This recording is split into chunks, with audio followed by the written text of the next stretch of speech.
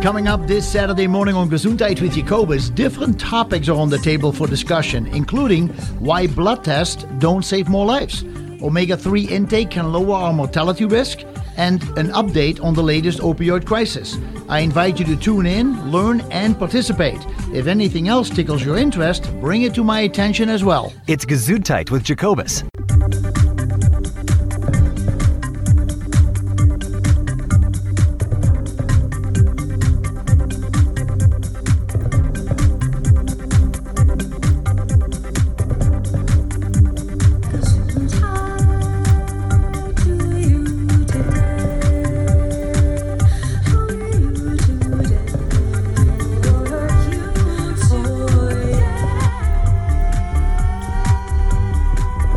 Welcome to Gesundheit with Jacobus, Health Talk Radio, integrating allopathic and all-natural medicine one show at a time. Here is your host, Jacobus Hollowine. What a special day it is. Good morning to all of you. I much appreciate you tuning in today. I'm looking forward to all the topics we have to discuss on this program, where we discuss, as you very well know, health, healing, and healthy lifestyles. We're not here to diagnose, treat, or cure. That's not the purpose. The purpose has always been education, information, hopefully a little entertainment. The experts usually talk about whatever they can, books they have written, passions they have, the work they do, or they've done for a long time, or a change of work that they're doing in a field that I think is very interesting. Well, we have quite a few topics.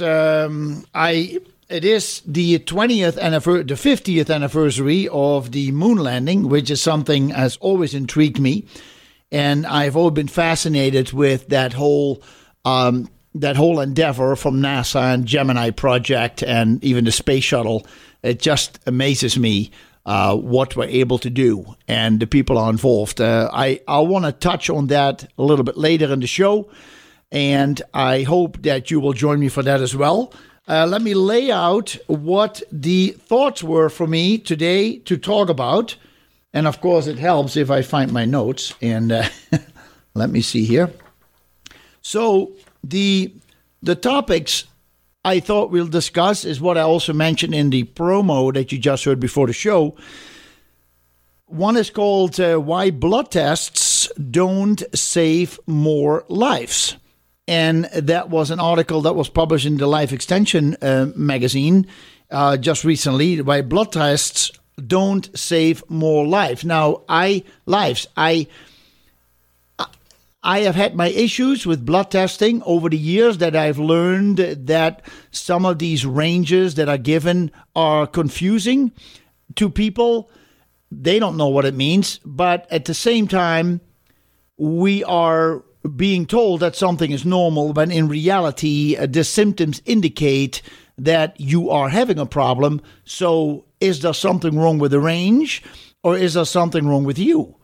And so something like that I would like to discuss with you. There was also an interesting article about the fact that omega-3, there was testing done that omega-3 fish oil can actually improve from mortality.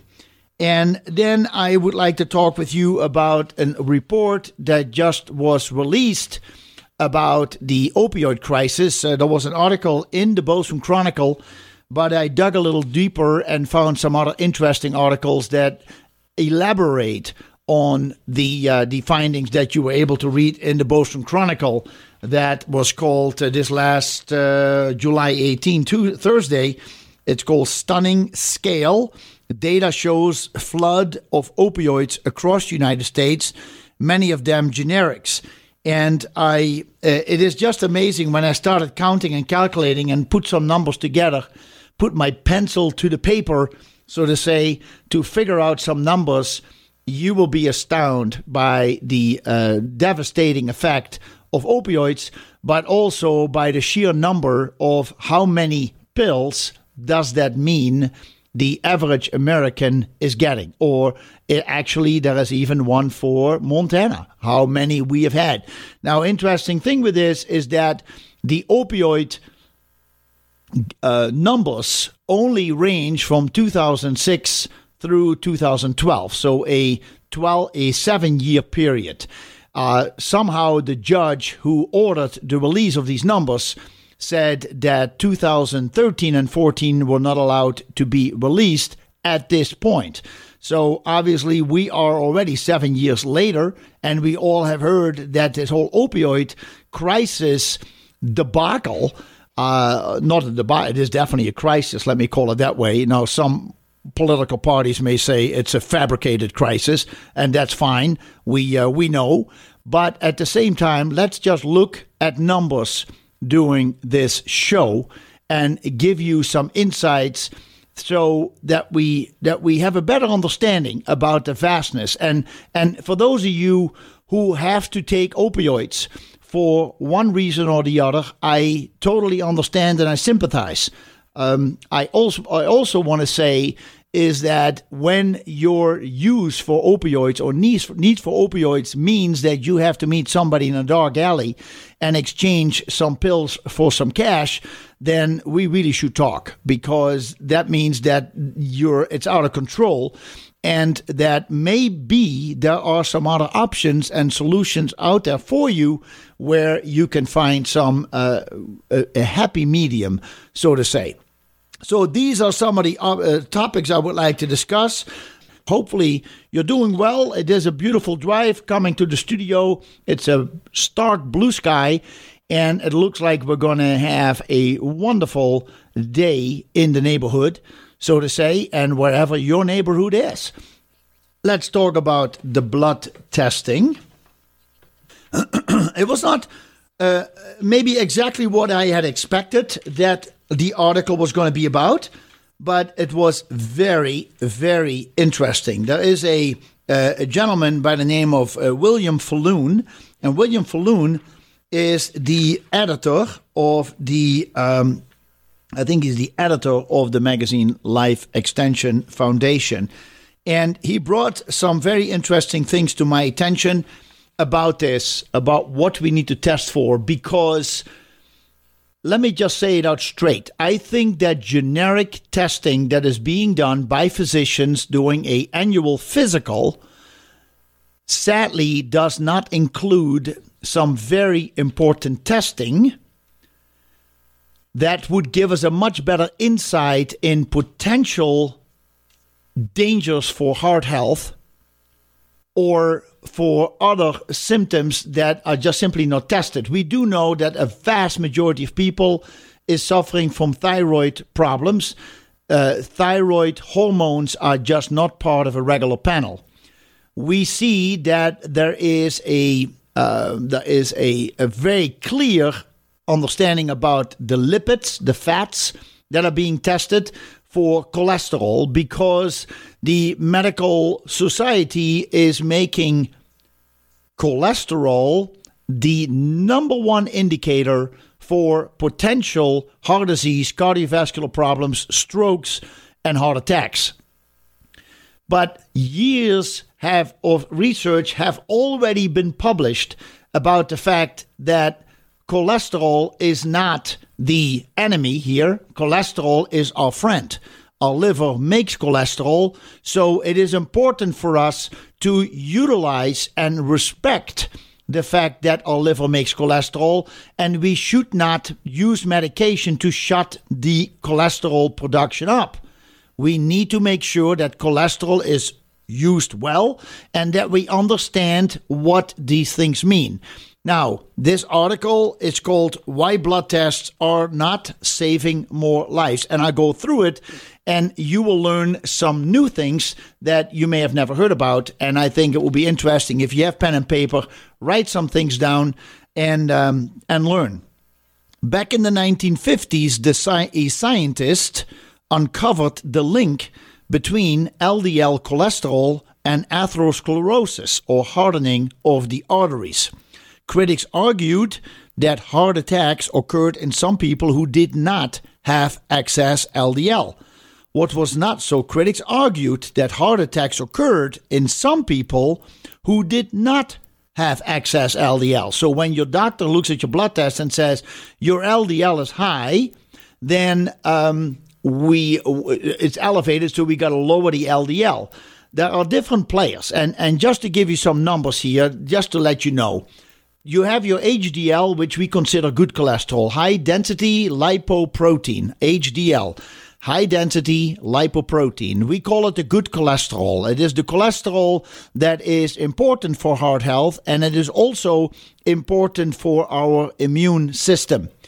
The levels that I feel are important to notice is that if your level is between 35 and 45 or lower than 45, you are in the danger zone.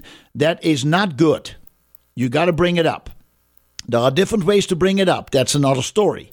Now, when you talk about your LDL, I have said on this program, and for those of you who haven't heard, LDL, in my opinion, is very important because it indicates our body going to work for us, our system going to work for us, and in any time our body is suffering from either an injury, an infection, or inflammation.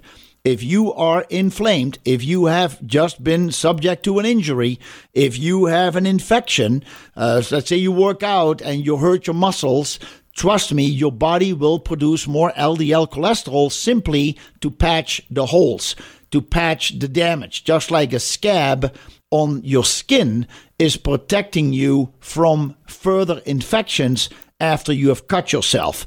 So the scab will be there and will stay there until the stem cells inside our body are going in to fix the damage that was created by the cut. And so once that is done, the scab literally falls off, and we're all amazed that our body is completely healed.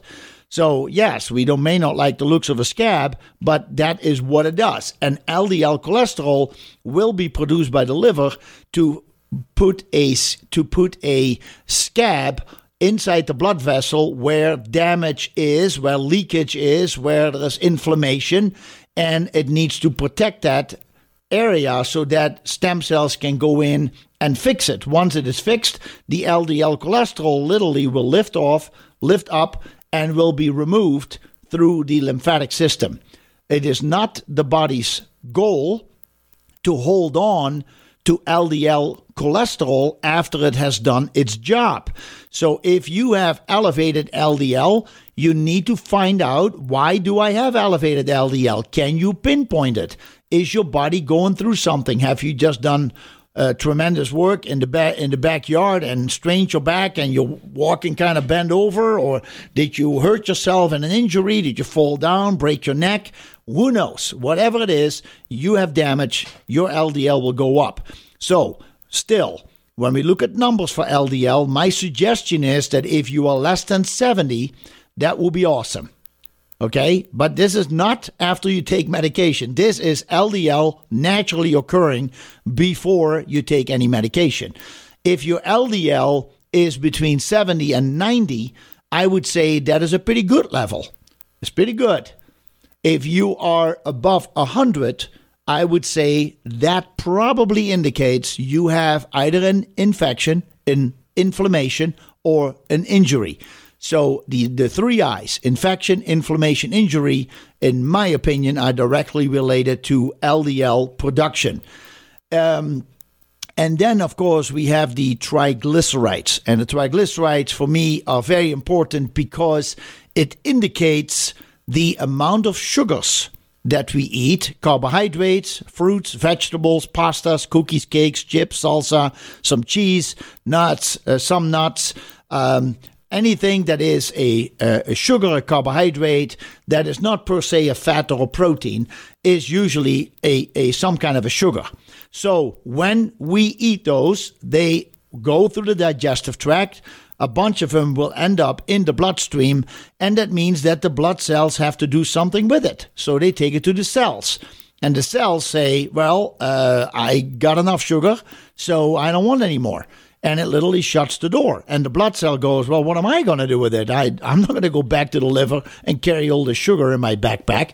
So it literally wants to dump it in the bloodstream. Now, there are fat cells always present in the bloodstream, floating around, and they say, you know what, give it to us. We'll hold on to the sugar Because if Jacobus tomorrow is going to skip some meals, or he is in a hurry and he has no time to eat, or he's going crazy because he thinks he's gaining too much weight, he doesn't eat.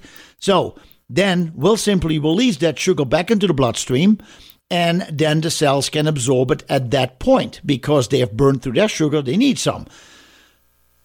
So that's very interesting. But if we eat the same routine every day that we do all the time, then obviously we never have that extra need for that release of sugar from the fat cells in the bloodstream. Keep in mind, therefore, that when we eat more sugars and carbohydrates than we need, they get stored in fat cells, and that over time, sugar and fat can create acidity, inflammation in the bloodstream. So some people have chronic inflammation, can't figure it out. One of the many things that you often hear is you gotta stop eating sugars.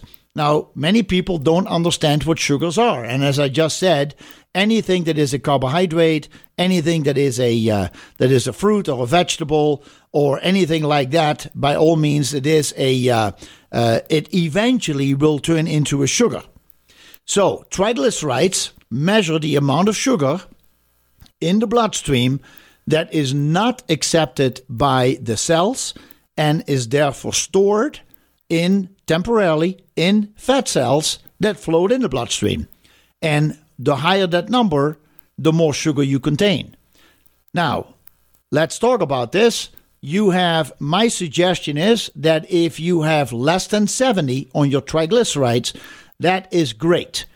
If you are between 70 and 80, that is good. Now, if you get over 85, and this goes back to my days when I would talk to Ellie Cullen on my radio show, a phlebotomist who had worked with blood for more than 45 years, she would say if you go over 85, you are increasing your risk for developing either hypoglycemia or diabetes.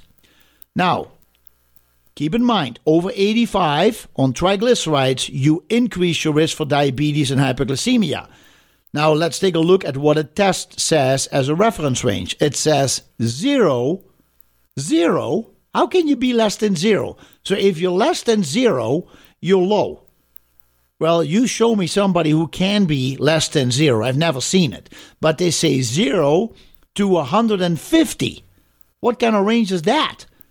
And then there are some tests today that say more like 30 to 200. So there are people with a triglycerides of 195 who are being told they're in the normal range. That is absolutely pathetic. These people are having a problem and they know it. But you go to the doctor and the doctor says everything is in the normal range. Well, what does it mean? Come on, doc. Look at it. It's at the high end of your normal. You better go take a look at it. So for many people, they get very confusing and very conflicting reports when they go to the doctor to get their blood tested, especially for the cholesterol. So many doctors do not even care so much about the triglycerides, but they look at the LDL, they look at the HDL, and they look at the ratio, which is understandable. But if your HDL is over 85, it's excellent. So I said earlier 35 to 45 is dangerous. In my opinion, on the HDL, if you get over 60, you're safe. And if you can get your HDL, your good cholesterol, over 84, 85, you're just never going to die. So that's great. So if you can get that, now there are several ways to get to that point, but we need to test more things. For example, we need to test for the LDL, small or large particles. We call it particle size. It is very important that we understand the particle size of bad cholesterol, LDL. Now, simple question. What do you think is more dangerous in the bloodstream? Small particles or large particles? I think most of you will say small particles because they don't seem so dangerous. Well, the problem is small particle size on LDL cholesterol is dangerous because they can stick to any crevice, any chip, any bump that is in the bloodstream, and they have a certain stickiness where the large particles bounce around like beach balls. They just don't, the larger, they don't get stuck anywhere. So small particle size, if you have a small particle size of 100, you may be at a higher risk of cardiovascular problems than if you have 135 or 140 on your LDL of large particle size. Anyway, when we come back, I'm going to talk more about this article, about the blood testing, and I do hope you stay with me all the way through. We're going to have a good time. We'll be right back.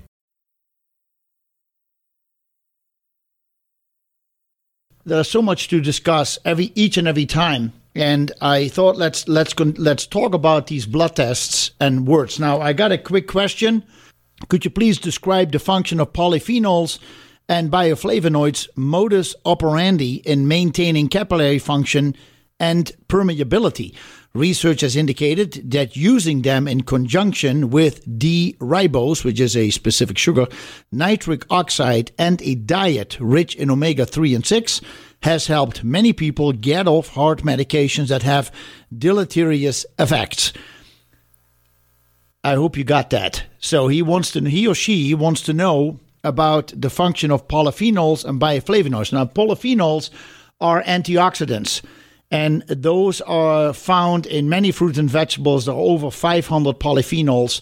And antioxidants, we have fat-soluble antioxidants, and we have water-soluble antioxidants that have specific effects in supporting cell structure, cell function, and especially when something that's called a free radical is destroying the healthy cell. It's stealing from the healthy cell in order for the free radical to stay alive, to survive.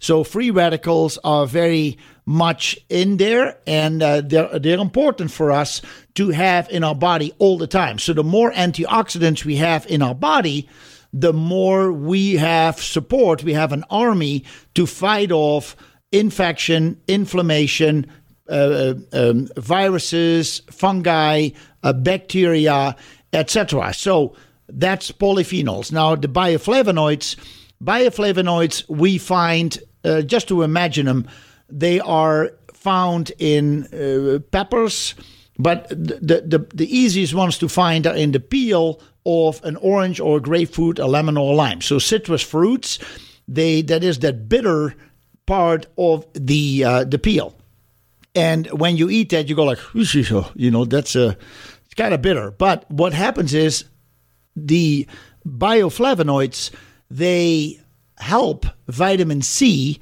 to function better. So when you look through the bioflavonoids, you talk about things such as quercetin, that starts with a Q, Q-U-E-R-C-E-T-I-N, quercetin. There is also rutin, there is hesperidin. Those are just some of the bioflavonoids.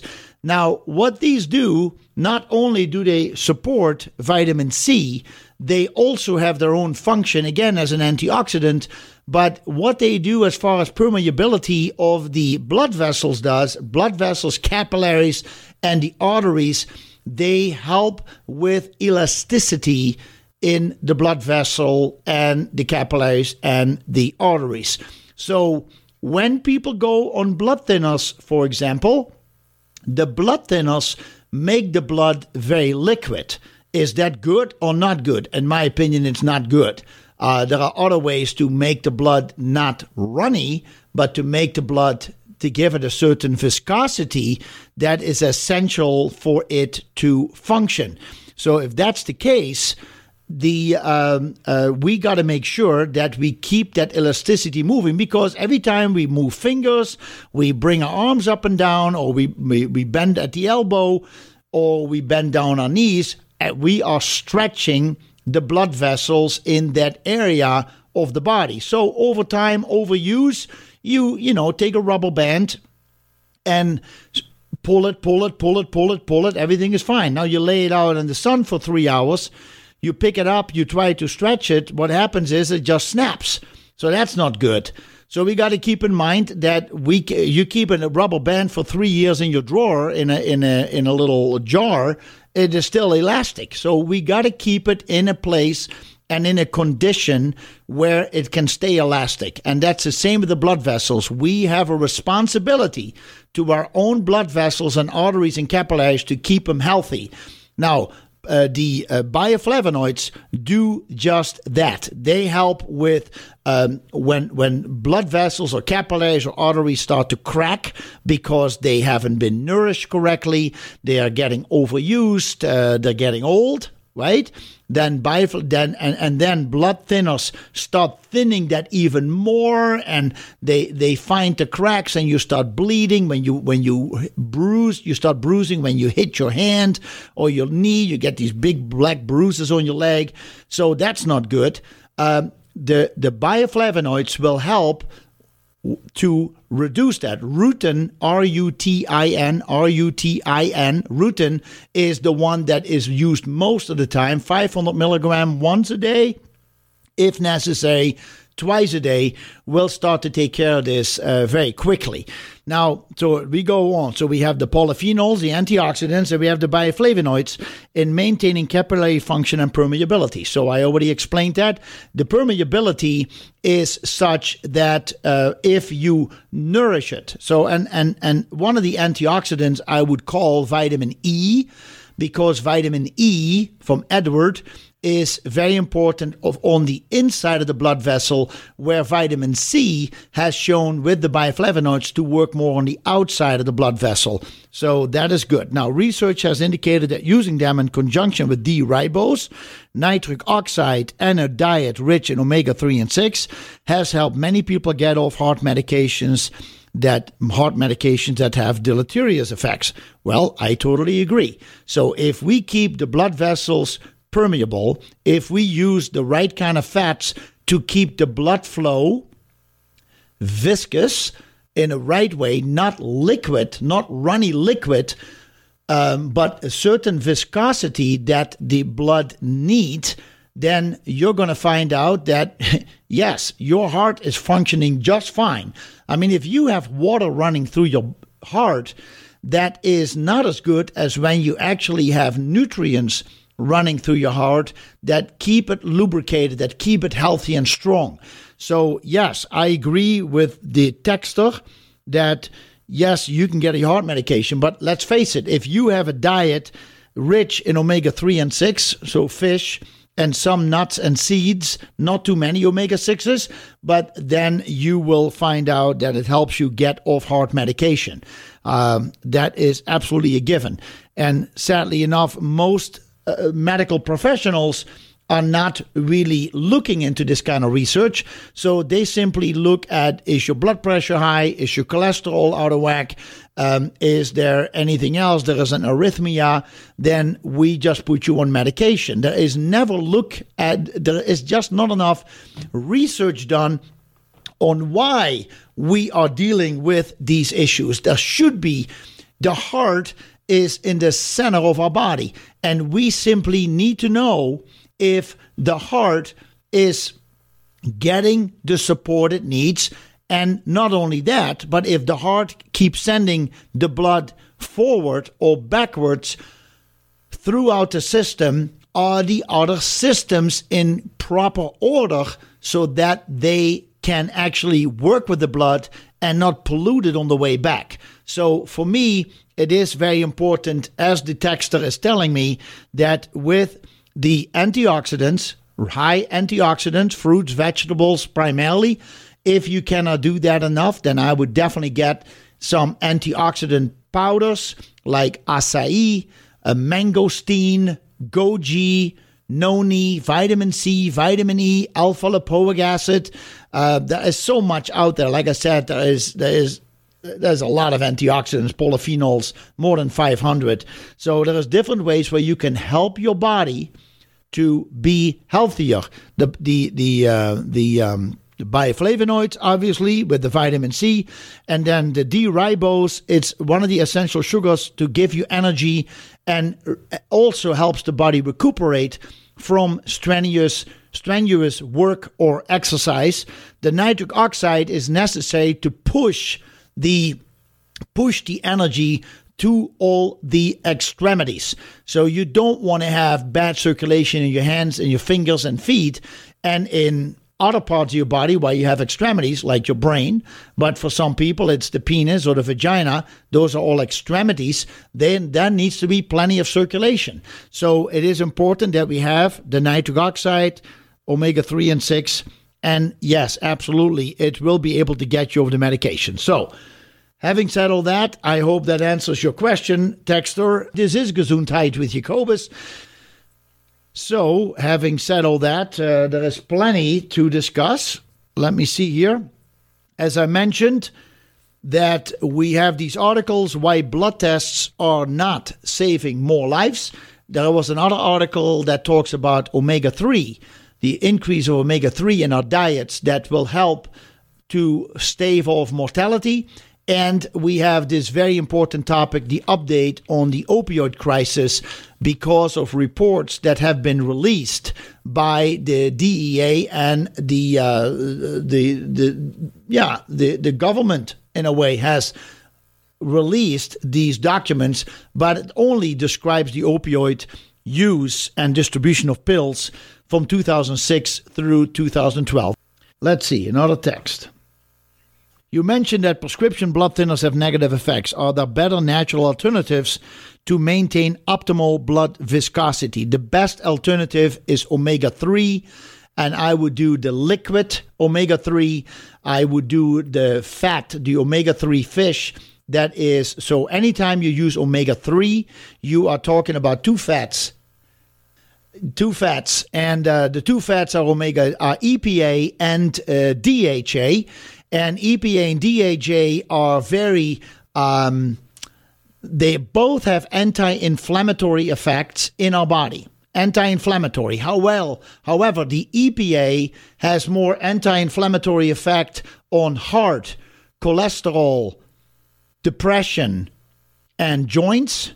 So high EPA is more heart, cholesterol, depression, and joints, where the DHA, the higher DHA, has more anti-inflammatory effects on the brain, so anxiety, memory, vision, recall, that kind of stuff. Also the nervous tissue, so Alzheimer's, Lou Gehrig's, MS, neuropathy, Parkinson's, all these are damage done to the nerves. So DHA helps to recuperate from that and help to heal the nerve tissue, the myelin sheath. It is also the essential fat. DHA, fish oil fat, is very essential for breast health in both men and women, and for prostate.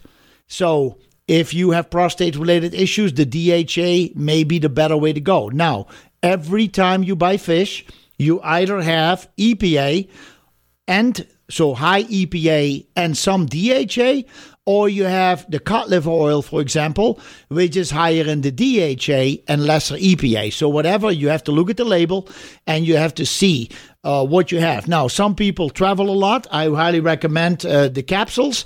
And if you are home and you can mix it in something, I would definitely do the liquid.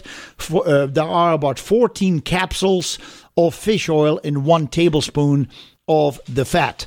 14 capsules in about a tablespoon, give or take, right? So not many people will take it. They take 1 or 2 capsules a day, and they're wondering why their health is not improving.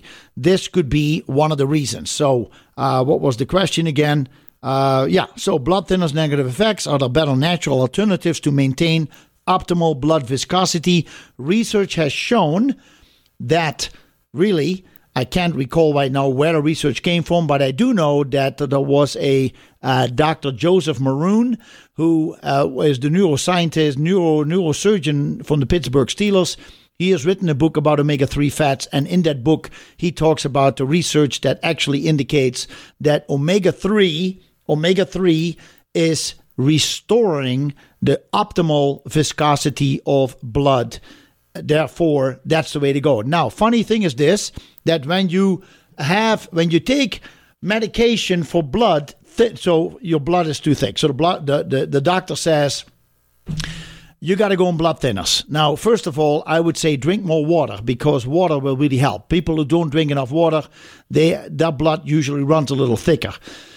So if they say go on blood thinners, then they will give you a warning that says do not mix blood thinners with any herb that starts with a G. Ginkgo biloba, garlic, ginger, gotu kola, ginseng. These are all herbs that start with the letter G.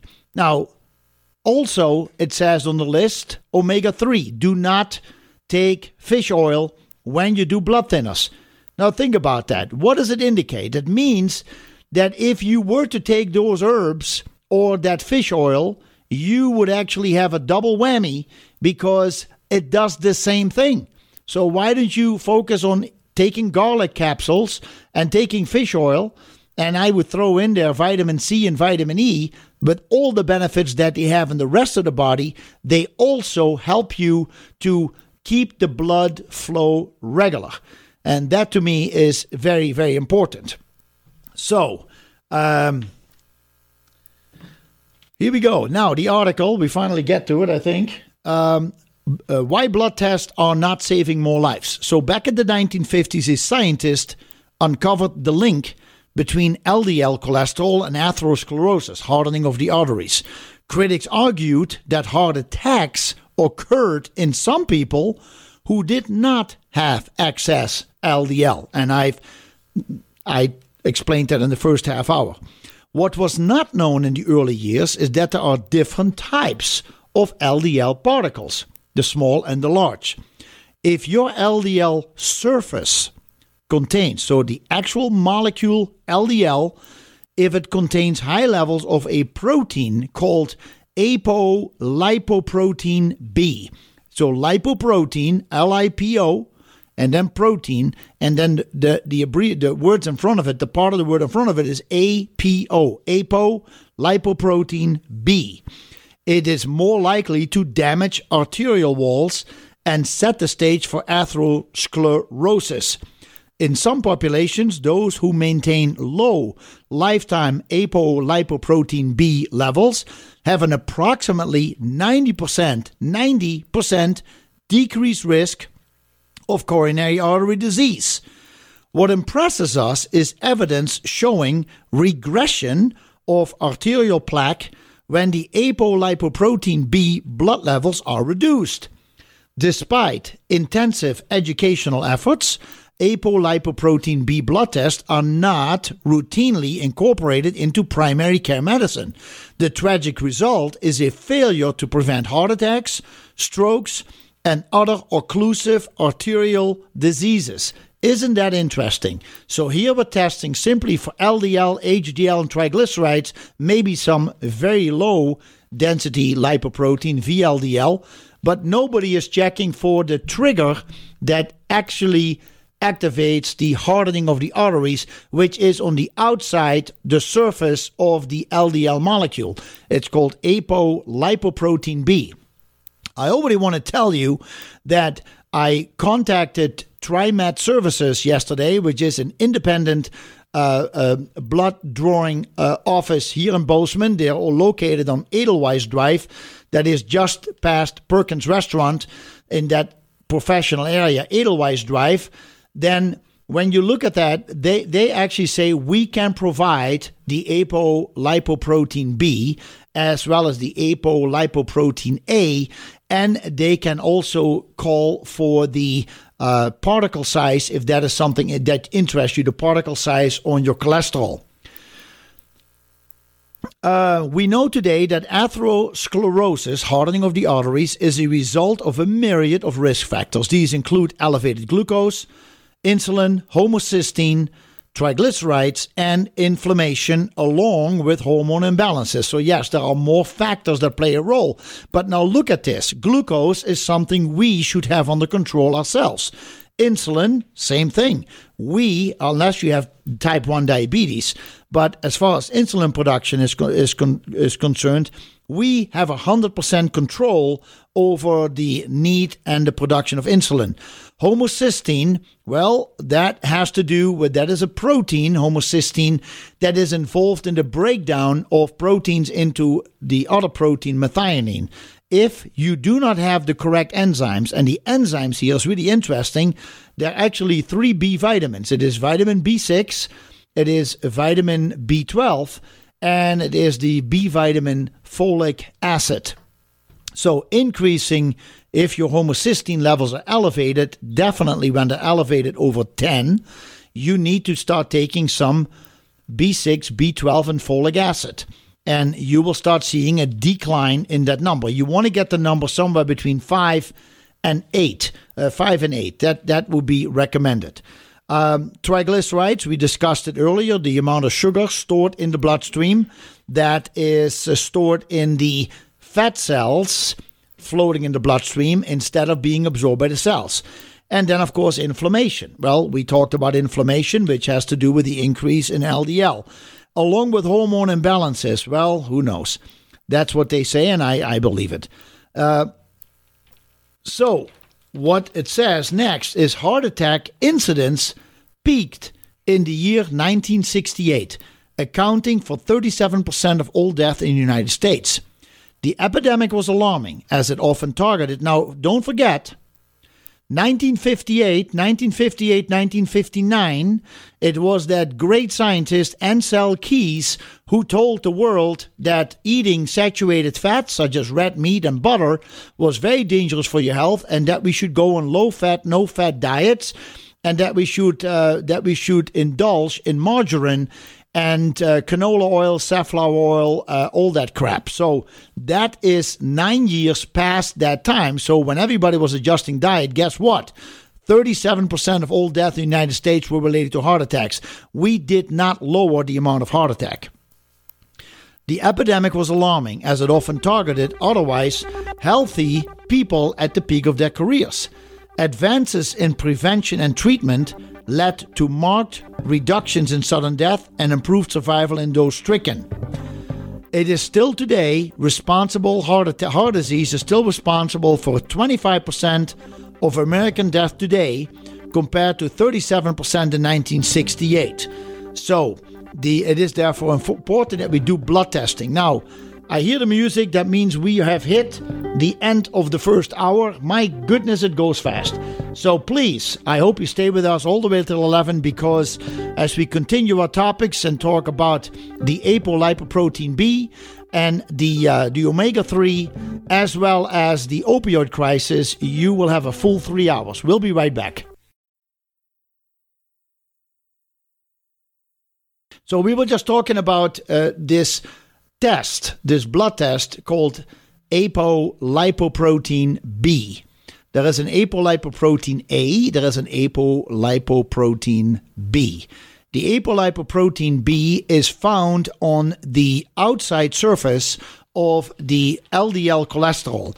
And that, so when this is on, so the LDL is what we call the bad cholesterol.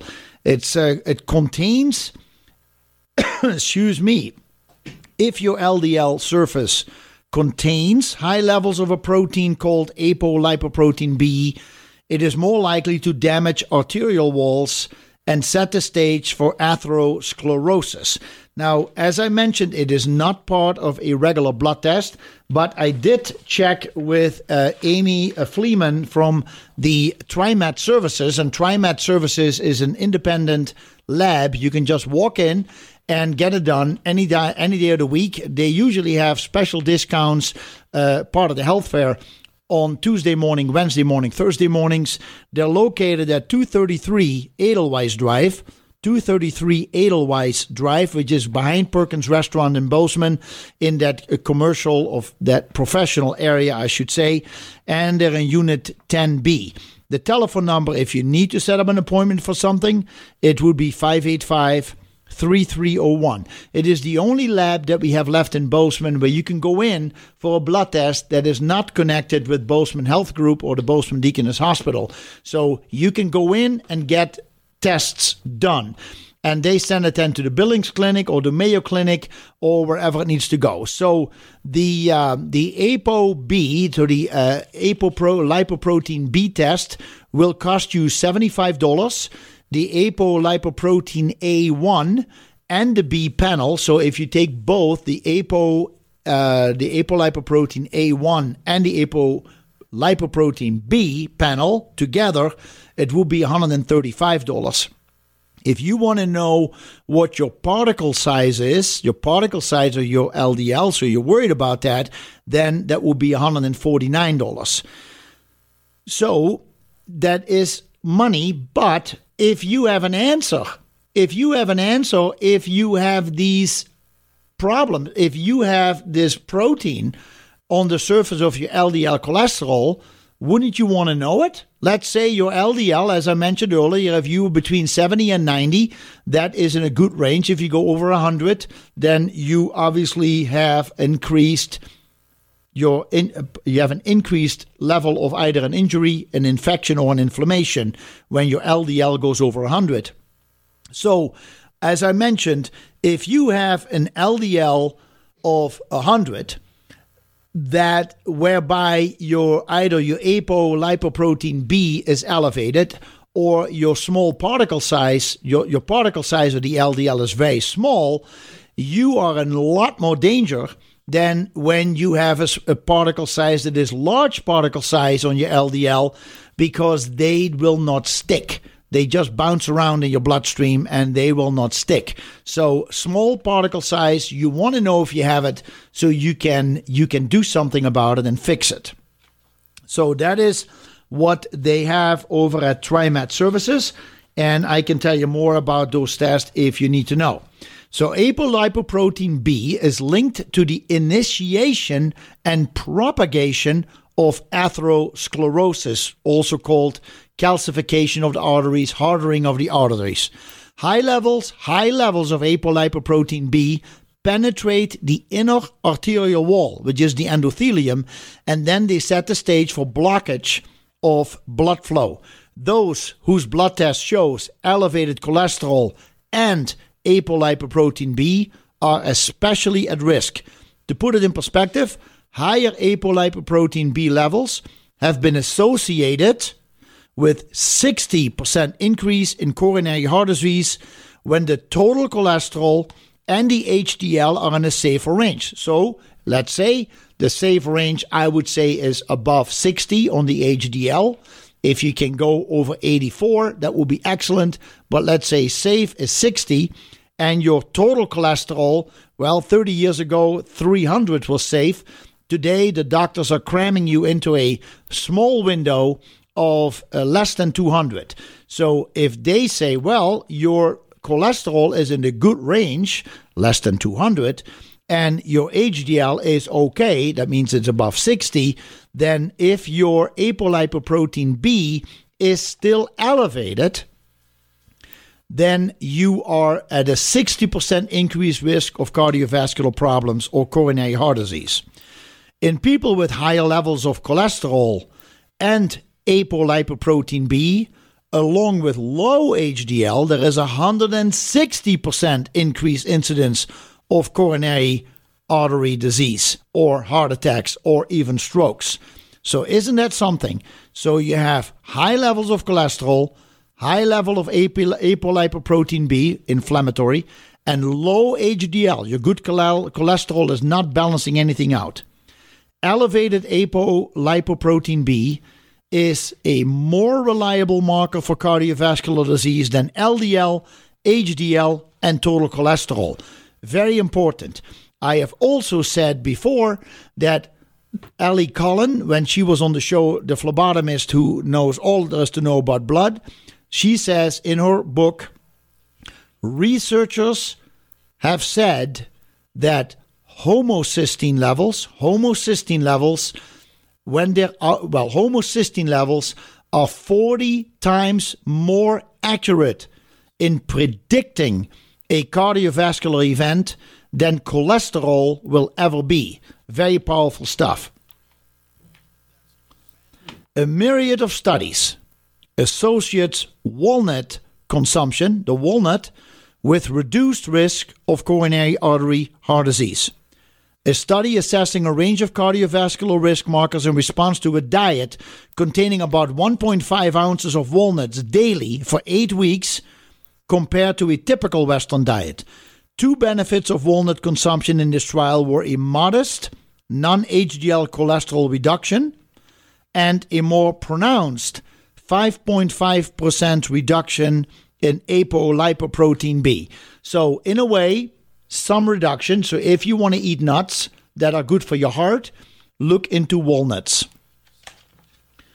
These findings led the researchers to conclude that the observation of reduced cardiovascular events in people who eat walnuts may be explained in part by reduced non-HDL cholesterol, and apolipoprotein B. A follow-up analysis looked at previous studies that evaluated consumption of tree nuts and found reductions in apolipoprotein B in type 2 diabetics who consumed higher amounts of tree nuts. So, yes, this is the question also that the person who texted me earlier was wondering, if you increase your omega-3 and your omega-6s, that will be better for cardiovascular health. And that is true. So the analysis looked at previous studies that evaluated consumption of tree nuts, and it found there were reductions in apolipoprotein B in type 2 diabetics who did consume higher amounts of tree nuts.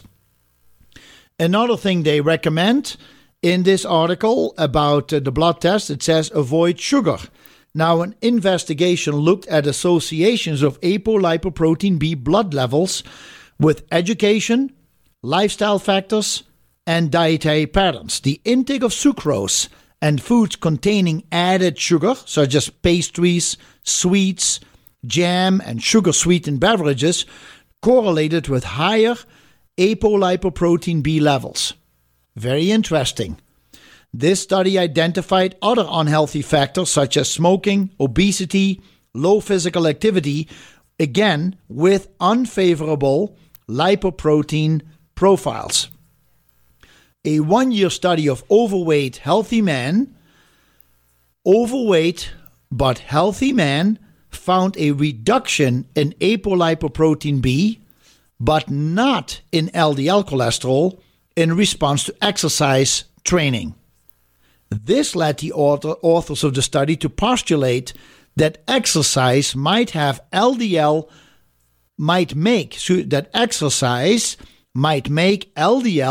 less atherogenic by reducing apolipoprotein B. So, if you are overweight, but otherwise you're healthy, according to the doctor, you start exercising, your apolipoprotein B will go down.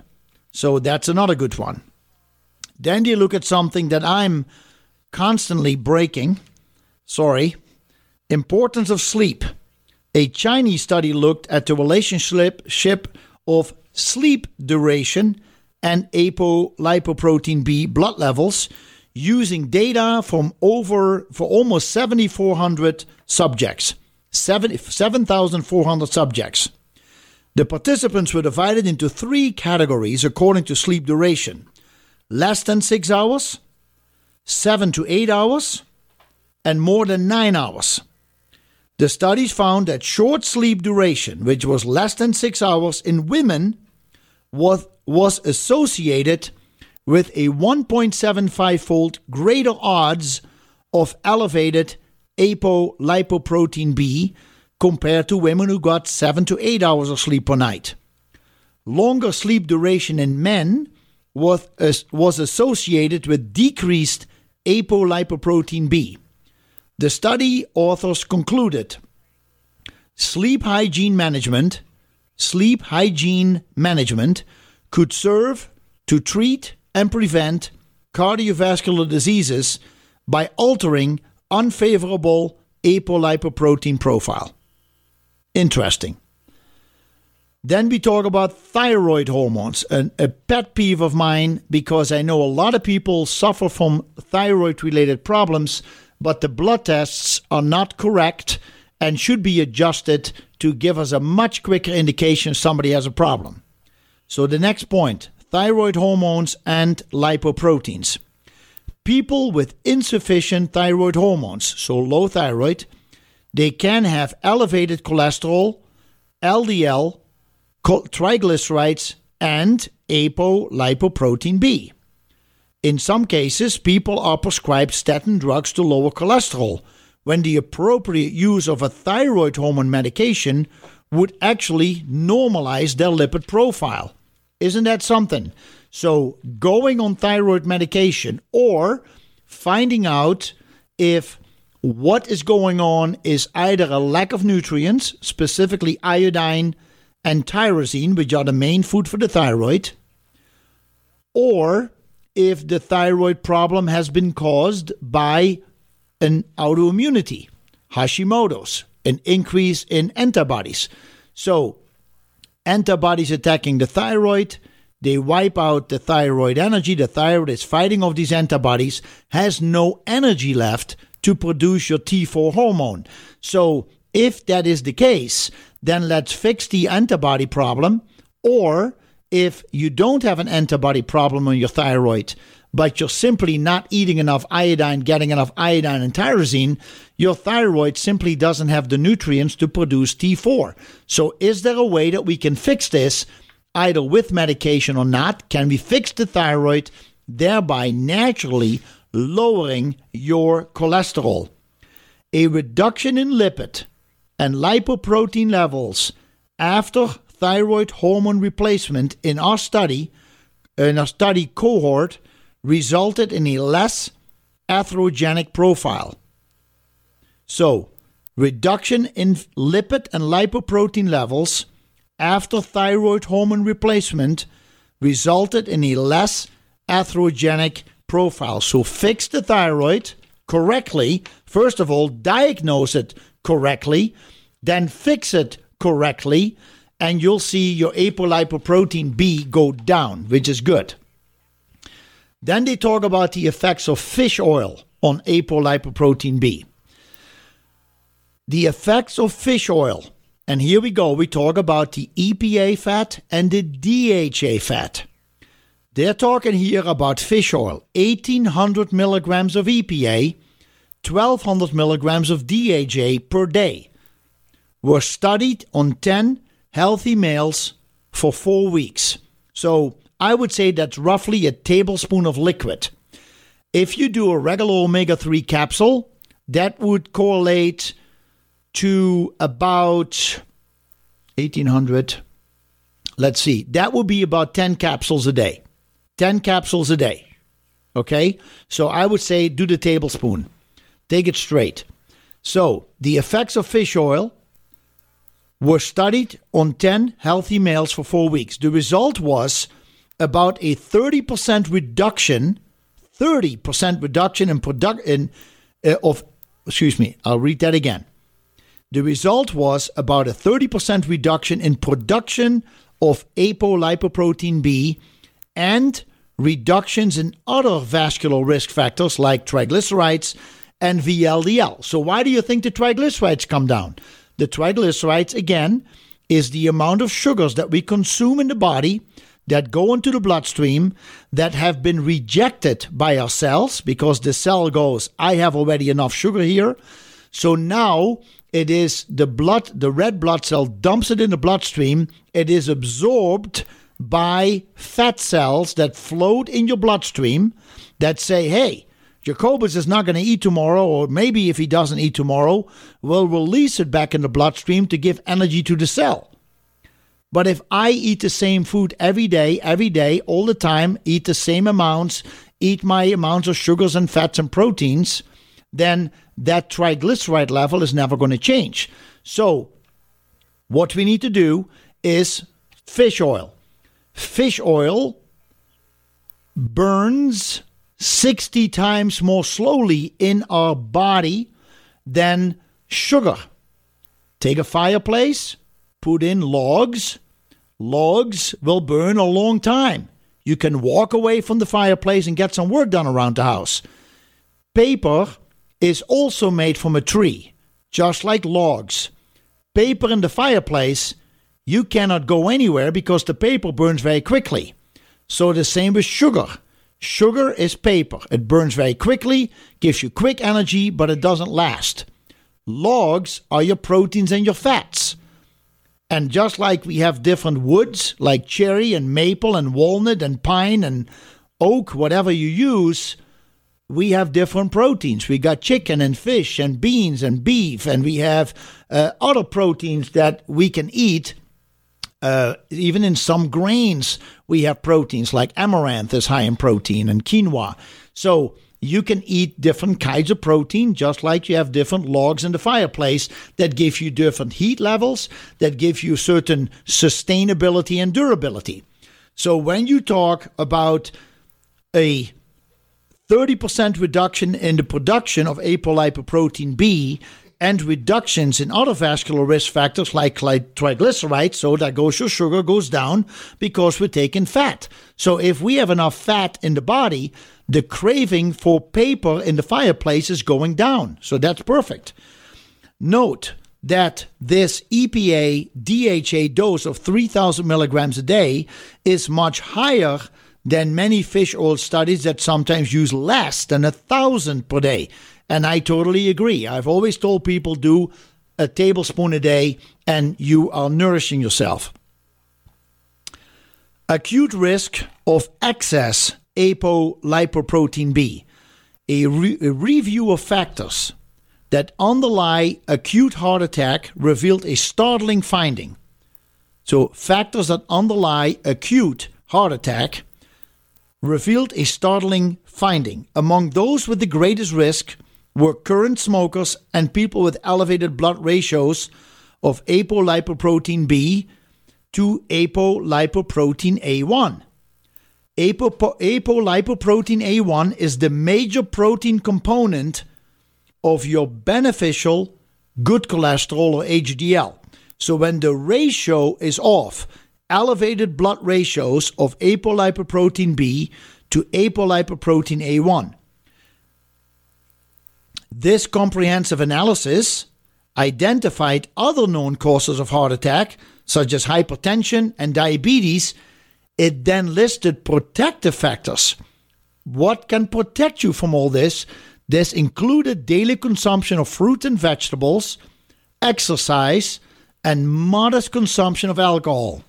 Study participants, so only one 16-ounce glass of wine instead of 5. Study participants, I'm just kidding, sorry. Study participants who were non-diabetic, who did not smoke, and who had no lipid abnormalities, including high blood ratio of apolipoprotein B to apolipoprotein A, showed large reductions in acute heart attack risk. Now, the other thing, and then I want to finish this, a separate study found that the cruciferous vegetable extract indole 3-carbinol reduces apolipoprotein B secretion from liver cells as much as 56%.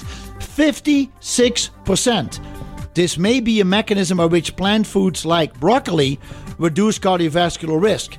Folks, you can buy indole 3-carbinol at the Gesundheit Nutrition Center. Take 1 or 2 capsules a day. It also brings your estrogens down. So, very important stuff. Stay put. I will be right back.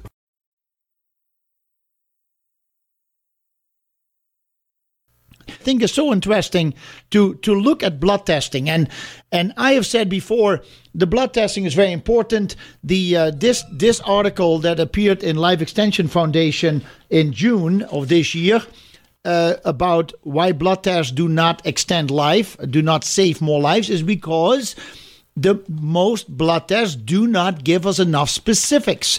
It doesn't give a man his testosterone levels, his estradiol levels, his DHEA levels. It doesn't give a woman her total estrogen levels, her progesterone levels, her DHEA levels. It doesn't talk about the heart, about the homocysteine. It doesn't talk about the apolipoprotein B protein that is indeed on the surface of LDL. If it's elevated, you increase your risk for cardiovascular problems. If it is low, then you see immediately a reduction in the risk for cardiovascular problems. So there are other tests that just bother me, but I want to get real quick to some of the other options that we have. And one of them is there are medications out that can actually help the reduction of apolipoprotein B. So the thing that I mentioned just before we went in the break was this specific extract that is found in cruciferous vegetables. It's called I3C. That stands for indole, INDOLE, -3- carbinol, CARBINOL. So indole 3-carbinol, which you can buy in a supplement form, will reduce apolipoprotein B secretion from the liver cells as much as 56%. That is huge. That is more than some of the other ones that we saw, even the fish oil.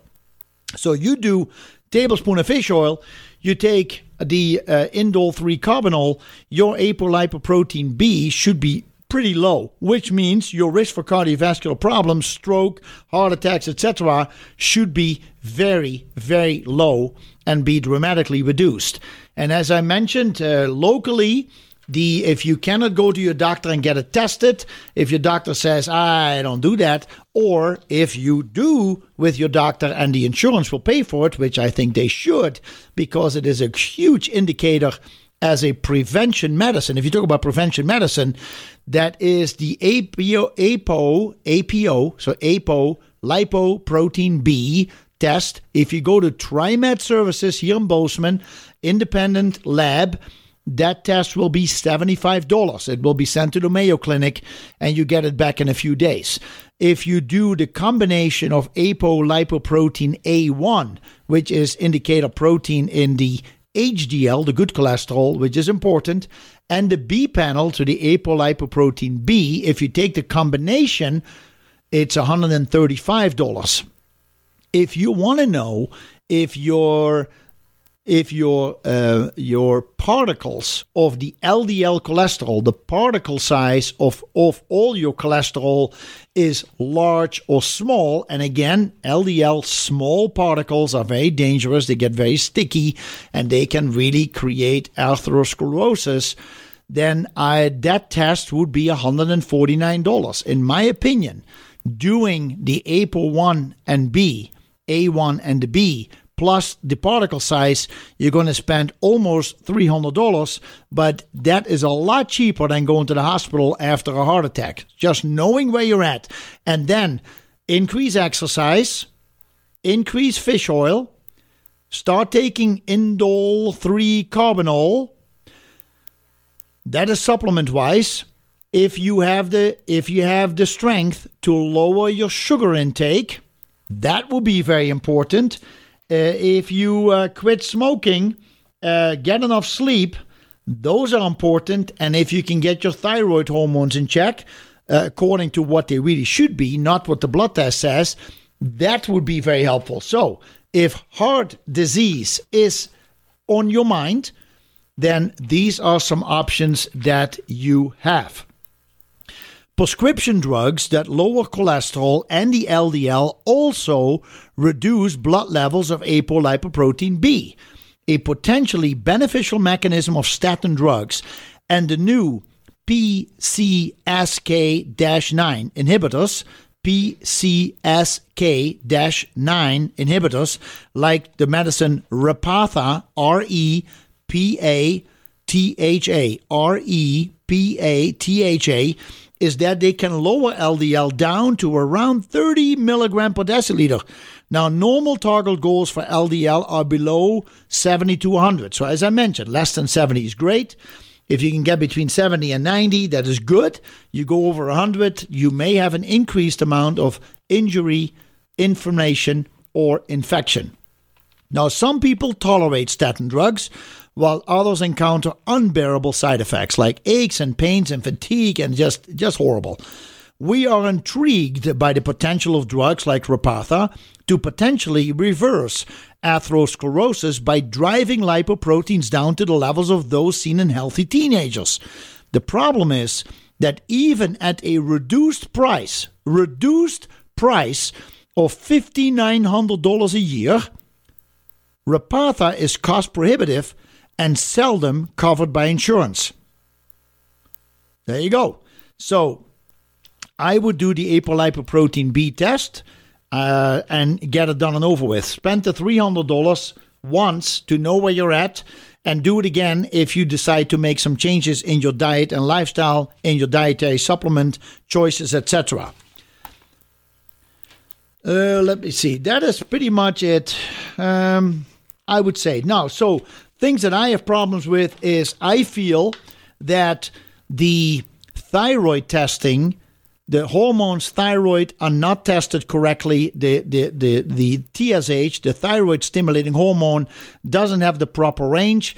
I truly feel that after research and talking to people over the years, that if your TSH is between 0.3 and 2.0, that is the good normal range.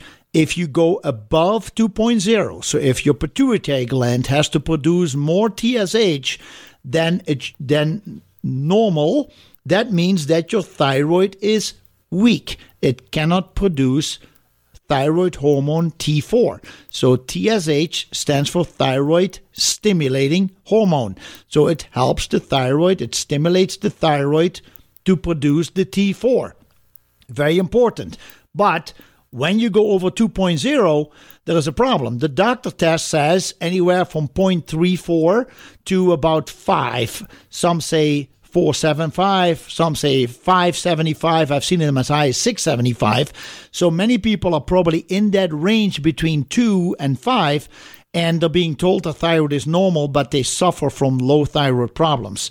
Then there is no normal test. If you go to an endocrinologist and the endocrinologist just tests your TSH or your T4 and is not testing your antibodies to find out if the cause of your thyroid is actually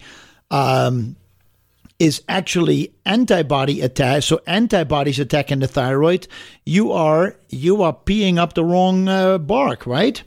Now, vitamin D3, I've mentioned that also. Vitamin D3, the normal range on a blood test says 30 to 100. 30 to 100.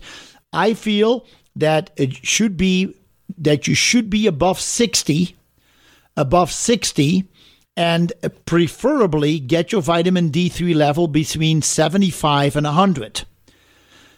The thing is, and this is totally anecdotal, some of you may be listening and say, hey, who are you to make those kind of comments? But I'm just telling you, anecdotally, every time I talk to somebody who has depression, who says they have cancer, or who are suffering from some kind of a chronic disease, and I ask them for the vitamin D3 level, it's usually less than 35. So, a blood test from the doctor's office will say that your normal range is 30 to 100. Can you imagine how many people are scheduled between 30 and 35 who are being told they're normal, but meanwhile they're suffering either from a cancer or from fatigue, or they are depressed, or they are dealing with bone loss, or they have problems with sugar balancing, or they have some kind of a chronic disease. So my suggestion is get a vitamin D3 test. It's about $50, $55 at TriMet. TriMet services, call them 585-3301. 585-3301 if you need to. But if you want to walk in and get it tested, Tuesday morning, Wednesday morning, Thursday morning from 8 to noon, they just walk in and get the test done. Vitamin D3, very, very, very important test. One of the most important tests I tell people to do. Triglycerides, we discussed. Hemoglobin A1C. It tests if you have diabetes. the best level is 5.6 or less. That's where you want to be, 5.6. Most doctors will tell people that if you go over 6, you are pre-diabetic, and if you go over 6.5, you have diabetes. Too many people are in their A1C over 6.5 and are barely treated. They don't even start medication until you're in your 7 almost. I can't say that for every doctor, but I have heard of people who say they're in 7, 8, 9 on their hemoglobin A1C. Hemoglobin A1C measures blood over a 3-month period. How much sugar is in the red blood cell over a 3-month period? Why is that? Because a red blood cell only lives for 3 months.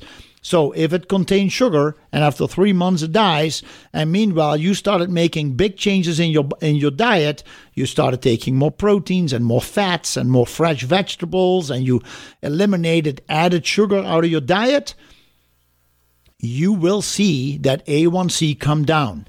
And you want to be 5.6 or less. The lower the better. We also talk a little bit about homocysteine already. Testosterone, estradiol, DHEA. The ranges on men for testosterone is just crazy. They tell men that the testosterone should be 235 all the way to 1100. What kind of range is that? It's ridiculous. A man total testosterone preferably should be between 700 and 900, and the estradiol, when that is the case, should be less than 30. So you want to be at a number. So if your total testosterone is for a man is 300, which is a third of 900, then I would say your estradiol should be around 10, a third of 30. So anyway, we can talk about that later. It's all very interesting. Let's talk about some other stuff that I want to discuss in this hour, because after this hour we only have 10 minutes left. Or sure, what I'm saying, 1 hour left, not 10 minutes, 1 minute left. And there was a little article that says that omega-3 intake and lower risk of mortality during 16 years of follow-up. So a study reported in the Journal of Internal Medicine reveals a lower risk of, by the way, I should give my phone number, right? You all want to be able to call me. The telephone number here in the studio, AM 1450 KMMS, AM 1340 KPRK, Gesundheit with Jacobus. It is 406-522-8255, 522-TALK. If you like to text me, you can do so as well. I'll get to it as the show progresses and I have time to look at it. That is 599-2519, 599-2519. A study reported in the Journal of Internal Medicine reveals a lower risk of dying from any cause during a 16-year follow-up period among men and women who had a high intake of fish or omega-3 fatty acids. The investigation included, listen to the study, almost 241,000 men, 241,000 men and 180,000 women who were National Institutes of Health and American Association of Retired Persons, so NIH, AARP enrollees in this diet and health study between 1995 and 1996. That's when they enrolled. Questionnaires concerning lifestyle and diet were completed by the participants upon enrollment. Through 2011, there was a 16-year study, 54,230 deaths occurred among the men, 30,882 deaths occurred amongst the women. For men whose intake of omega-3 fatty acids placed them amongst the highest 20%, so you take all those 240,000 men, and then by the questionnaire you find out who takes the most amount of omega-3 or fish. You put those in 0 to 100, they're in the top 20.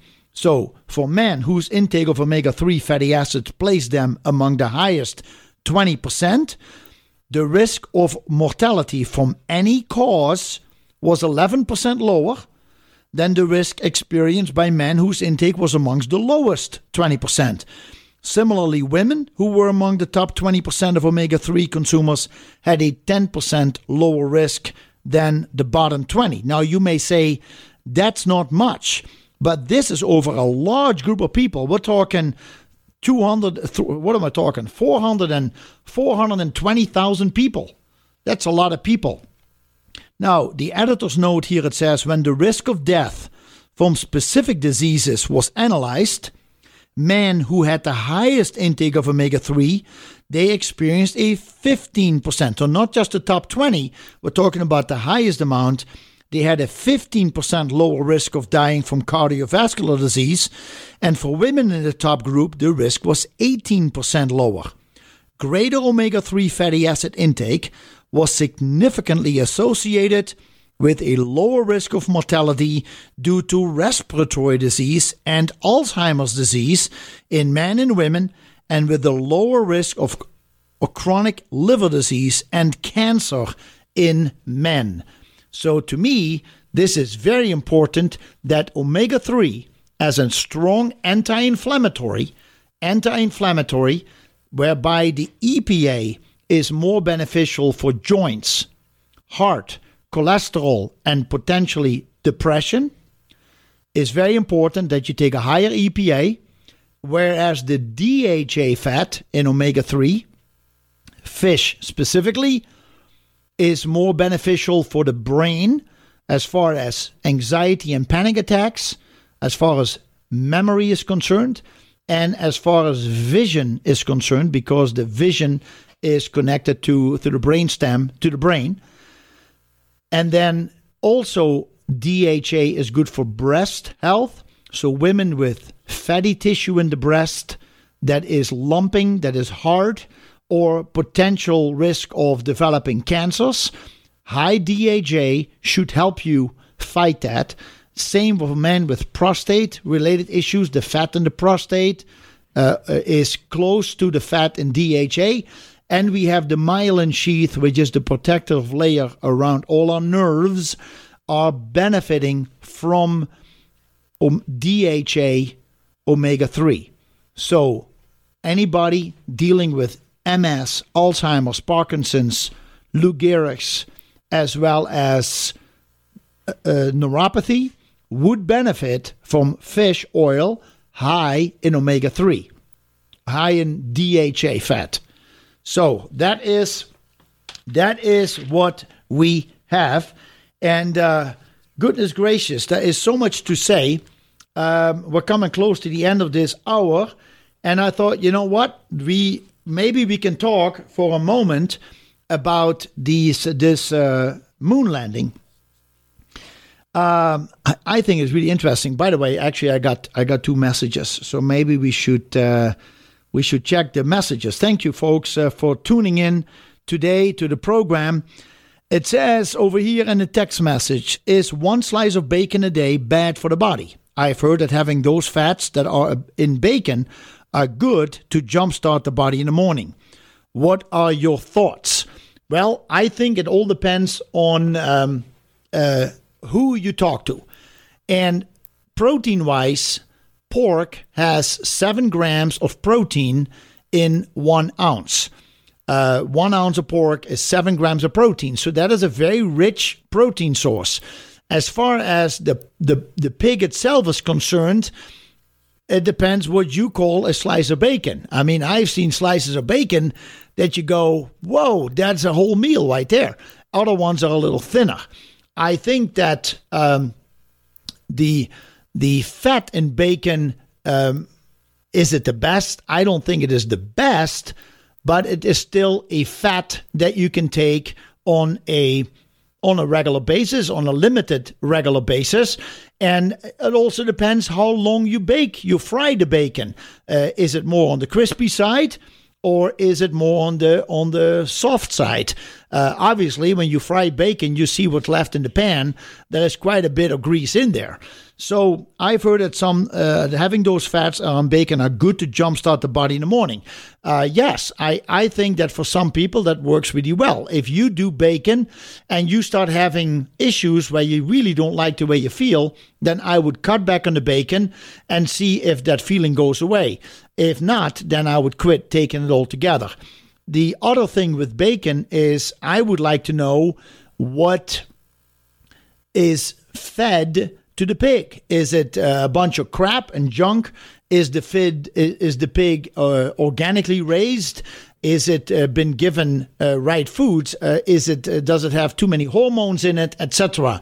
So to me, those are important. There are some great companies here in Bozeman where you can get pork that is actually very well raised. The nitrates and naturally occurring, I think the nitrites, they're naturally occurring in the meat, and they should not have any negative effect. But if you start adding stuff to the pig, then it may not be the best fat for you to try in the morning to jumpstart your day. So hopefully that answers the question. The other question is, what about pickle juice? Does pickle juice clean the arteries, especially the sour type? Boy, that's a good question. I cannot give you an answer on that. I would assume it does. I think that pickle juice starts to help digestion. And when you help digestion in the stomach, if you just do the pickle juice, not combine it with water, then that acidity will help to break down the food and liquefy it in the stomach. Now the food is better broken down before it gets into the blood, in the bloodstream. It's easier on the liver. The liver doesn't have to work so hard. And then what will happen is that you will therefore have less junk going into the bloodstream. And I would say that is healthier. So give it a try. Do a blood test at some point to get it tested and go from there. We're going to take a short break. We'll be right back. What a special day it is. It is July 20th, 2019. It is exactly 50 years ago that man landed on the moon. A very special moment. And there are some things that we can talk about. That's kind of fun and special.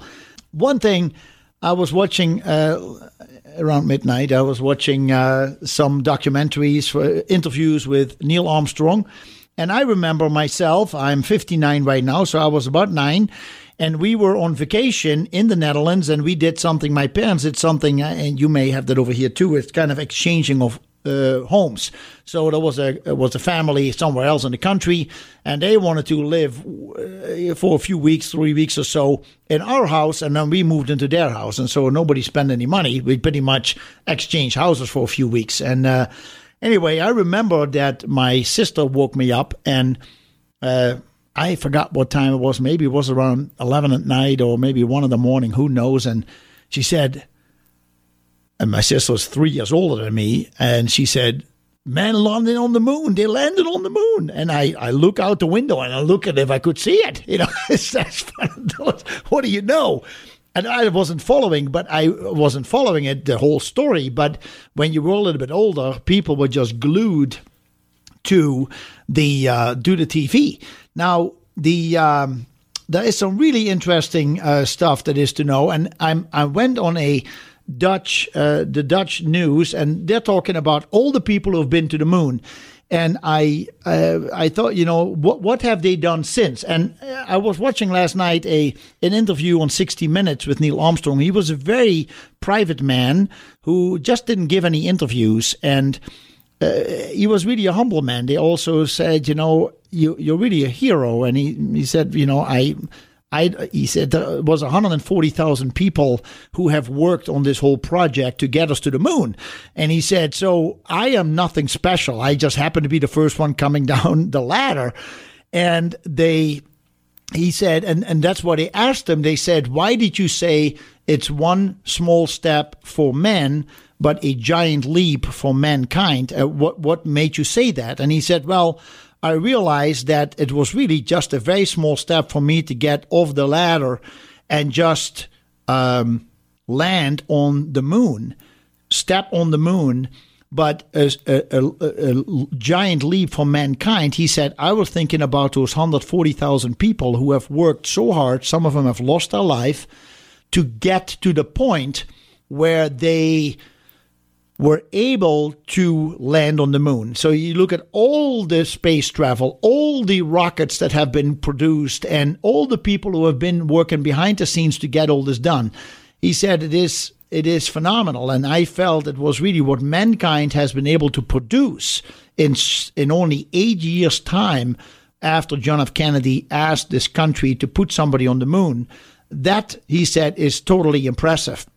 Now, he himself left NASA in 1971. So this was in 1969.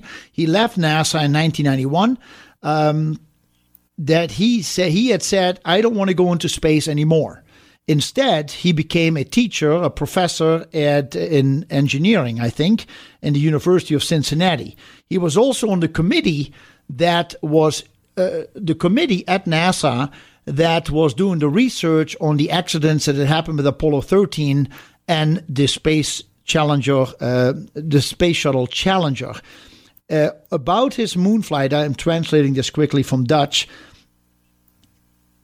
He said about the travel to the moon, Neil Armstrong said, we were so busy trying to make the mission a success, then we were worried, that we were not worrying about the historic impact of being the first people landing on the moon. He said there was so many things we had to check all the time, and you shoot up there with a rocket and you're going with so much speed, there is only so much time you have.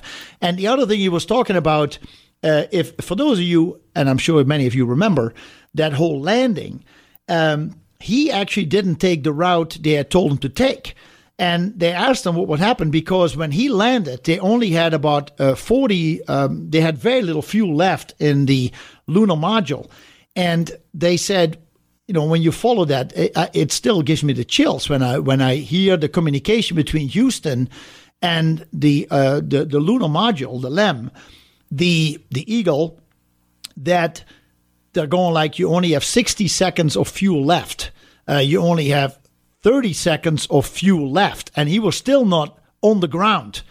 And it was unbelievable. But what he said, when they had all the coordinates figured out when they got to the moon, he was actually going to land on the edge of a crater. And he said that crater was about as big as a football stadium.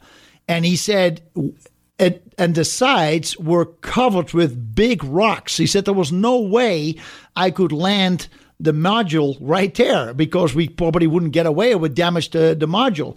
And that whole module, by the way, you look at the pictures, that thing was literally made of aluminum foil and a whole lot of tape. That's what they said, a whole lot of duct tape and other stuff. That thing was literally like a Coke can that was just landing on the moon. It was very light. And those guys were trying to get out of there as quickly as possible because the way that this unit was made. And it had to be very light.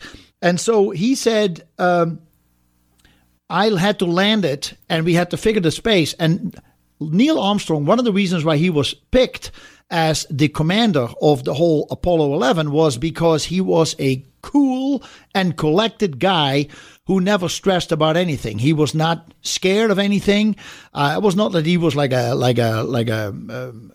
how you call it, a tough guy in other ways. It was just that everything he did very thorough and calculated, but therefore, with all the prep that he didn't have that anxiety that some people would have under this kind of pressure. I mean, if you hear Houston tell you only got 30 seconds of fuel left, then you better land that thing. And so they just had enough fuel to get back off the ground, off the moon surface, and just shoot themselves into speed. And just to think about that the when you release back from the moon, that you somehow are able to coordinate with your speed back with the Apollo 11 itself, with the capsule that Michael Collins was flying, that they were able to coordinate that somehow in that space. It simply is masterful. It is amazing that people were able to do that. So as far as Buzz Aldrin was concerned, Buzz, his real name is Edwin Aldrin, but he had Buzz as a surname. And apparently his 1.5 year older sister, Faye, was not able to say brother to him. She would say buzzer to him. So she had a speech impediment, or she didn't know how to say it. So instead of saying my brother, it was my buzzer. And so that's why it was abbreviated as Buzz. After Apollo 11, for a short time, he went into the Air Force, American Air Force, but he retired from that in 1972. There was a period in which he struggled with depression and alcoholism. His therapist suggested that he do something completely different, so he became a car salesman. After an arrest because of disorderly conduct, he finally stopped completely with drinking. Aldrin became a fighter for the for a space travel to Mars in 2002. He was one more time. He made the news. I'm just trying to translate here. In 2002. He again came in the news because he hit a man who claimed that all the moon landings were fake and that it was just one big conspiracy. So he got really upset about it. And personally, I think that it's absolutely impossible that it is a fake. And I'll tell you why. If you think how many people were in the Houston Control Center, you cannot tell me that all these people were able to stay silent for the rest of their lives, that nobody would leak out information and say, this was the biggest crock. We were sitting in somebody's garage and we were just making all these pictures and noises, and it never happened. So that is interesting. Anyway, so that is what I wanted to say about it. And there is over here, there is something that talks about different facts that you may not know about the lunar landing. And I thought, oh boy, why is it so difficult to find this? Let's see what we can find. Well, you know what? I'm going to get my caller on. Good morning, caller. Thanks for joining the program today. What is your name? How can we help you, please? This is Joe. Hey, Joe. Now that you mentioned, and now people know officially that you were from the Netherlands, I want to tell you something that happened in the afternoon in the White House on Thursday. Yeah. The greatest patriotic speech that I heard about our flag was from a fellow from the Netherlands with the Prime Minister standing there, and, of course, Trump and all the other people. Yeah. But I'm going to talk to you about a 5-minute speech. The people from the Netherlands, this flag was bought by an individual, of course, from the Netherlands. He bought the flag years ago. It was one of the ships that landed on Normandy. It was the original flag. The original flag of this ship. Yes. He bought it. It's all shredded and everything, but he encased it and kept it. And so for the anniversary of Normandy, he made a request, and the Prime Minister, and they came to the White House. But the speech he gave is how much the people, let's say in Holland, Netherlands, the people there respect our flag and are more patriotic than some of the Americans that every time are saying bad things of what veterans gave their life to do. This man, in a 5-minute speech, nobody could believe what he said. So I want to let you know that the people from your land appreciate, and they don't live here, our flag more than some Americans that I know. That's what I want to tell you. You know, that's interesting, Joe. By the way, did you know what the man paid for the flag? I really don't know. 440,000 euros. Oh, you know the story then. Yeah, I do know the story. And but did you hear the speech? I missed it. I will find it. Huh. I will listen to it.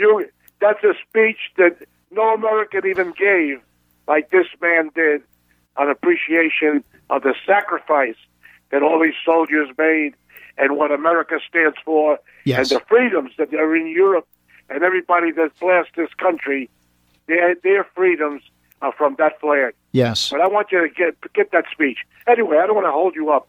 And Thank you, I'll Joe. talk to you. We'll All see right. you later. Bye-bye. By the way, this gentleman, so he bought the flag, he found the flag, and he bought it from somebody for 440,000 euros, which is about $475,000, almost $500,000. And he said that the flag belonged to go back to the United States, where he said that's where it belongs, in a museum. And it is the first flag, or the original flag that was used to storm the beaches of Normandy during D-Day. And he was hoping, he had expressed that he was hoping that it was so important for the American president to come to the Netherlands to pick it up himself and to kind of show the respect for what it had meant and appreciation, etc., etc. So, but then it just didn't fit in President Trump's schedule. So he said when the Prime Minister is going to America, they requested that he would also come to the United States and bring the flag. And so there was a special ceremony. I know that part. And so now the flag is back in the United States, and it is impressive. I mean, the colors are fading, and there is rips, and it's shredded in certain sections, especially away from where the stars are. So more on the edge of the stripes. And but it is beautiful. It is an absolute beauty. Good morning, caller. Thanks for joining the program today. What's your name, please? How can we help you? Jacobus, this is Linda. And Hi, Linda. I have a question. Would you repeat the things that you should be taking for... I was trying to write, and my husband walked in the room and interrupted, and I was trying to write down the things that you said should be taking, for high cholesterol. Oh, for the high cholesterol, as far as... Well, I always forget mix one up, but I have the lower. You have the low HDL. No, I have the bad, whatever the bad one is. LDL. The LDL, yeah. So I have real high LDLs, and it's genetic in my family. I mean, my cholesterol is like over 300 and something, and I can't remember the ratio. I have it written down on a piece of paper. Okay, let's first give you the ratios. So the HDL, if you're less than 45, you're in a danger zone. Okay. If you are above 60, you're safe. Okay. And if you can get over 85, that's great. You have a pretty good immune system and your heart is good. Okay. The LDL is not per se bad cholesterol. LDL is extremely important to the body because anytime the body is suffering from an injury, an infection, or inflammation, the three I's, injury, infection, inflammation, LDL production from the liver will go up. It's trying to help the body to heal. Okay. Less than 70 is great. Okay. 70 to 90 is good. Above 100, it indicates you have either an injury or an infection or inflammation. Okay. That will come down naturally. Okay. Now, the important thing to know with LDL is that we do a test on the particle size. How big are the molecules of bad cholesterol, of LDL cholesterol? So you can either have small particles or large particles. Which one do you think are more dangerous for you? I think you said the small ones when I was listening earlier. Correct, because they get sticky and they crawl into all the little crevices and holes and imperfections that we have inside the blood vessels, arteries, or capillaries. So they build up and they are a problem. So finding out your particle size is important. Now, the other thing that they have discovered is something called APO, lipoprotein B, the B from boy. And when that protein that is made by the liver is on the surface of LDL cholesterol, and it is elevated above anything that's normal, so we all have it, but if it is elevated, you increase your risk for cardiovascular problems very much, like 60%. And then depending on the rest of your health, that could go up as high as 160%. Now, you say that your cholesterol, and then the triglycerides. Triglycerides is the amount of sugar that is not accepted by the blood cells, but it is stored in your fat cells that float in the bloodstream. The triglycerides less than 70 is great. 70 to 80 is good. And if you get over 85, you are increasing your risk for hypoglycemia and or diabetes too. Okay. So those are important to know. So triglycerides, the level that the doctor gives you are ridiculous. They're like 30 to 200, which is pathetic. So a lot of people are running around as diabetics or hypoglycemia, and they don't even know they have a problem, but they all suffer from consequences and symptoms that are not normal. So what can we do to lower it? Well, there are different ways to lower it.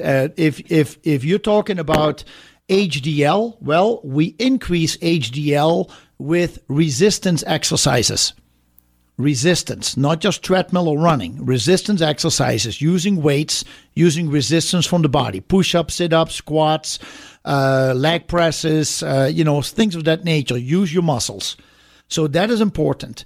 The other one that brings it up is something called niacin or B3.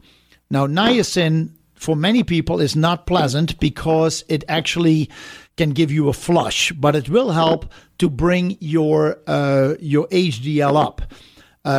Another one, it will be omega-3 fish oil, and I would look into a tablespoon or so a day. Garlic is very good for cholesterol to help regulate it. But what I would say, Linda, is that you need to find out what your numbers are. And there are a lot of people who have what is called familial hypercholesterolemia, which is what you're talking about. It is genetic. So familial means it runs in the family. Hyper is high, and cholesterolemia is your cholesterol. So runs in the family. But many people with familial hypercholesterolemia are extremely healthy. They live a long life. They don't have cancer. They don't have heart disease. They don't really get many infections. If they do have a wound, they heal up within days, but other people may take weeks to heal. They have a pretty good immune system. So cholesterol is not a good indicator. And 30 years ago, if you had a cholesterol of 300, everything was kosher. When they did a test on people between 300 and 600 cholesterol, they found out that these people were actually very healthy, especially when their HDL was in a good shape. So by putting these people on statin drugs, they actually dropped them down from about 400 to 225. These people started developing cancer and heart disease, as well as more infections, and they were tired. They didn't feel good. So there is a lot to say about about cholesterol. So fish oil, very important. Garlic is very important to lower the apolipoprotein B. There is a remedy called indole 3-carbinol, I3C, and that can lower it as low as 56%. So I got to run. There's a break coming up. Does that answer your question? It does. Thank you so very much. Yeah, you're welcome, Linda. Thanks for listening. Bye-bye. Bye. All right, folks, stay put. We will be right back.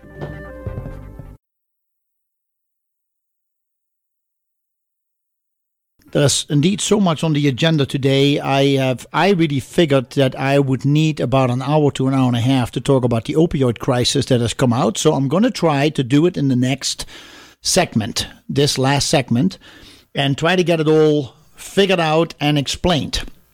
Because we're dealing with opioids issues, and there was a report revealed this week. It was released, and there were people who are really against it. Well, guess what? Guess who was against it? It was the pharmaceutical drug companies. There was an article released this week, and several agencies picked it up.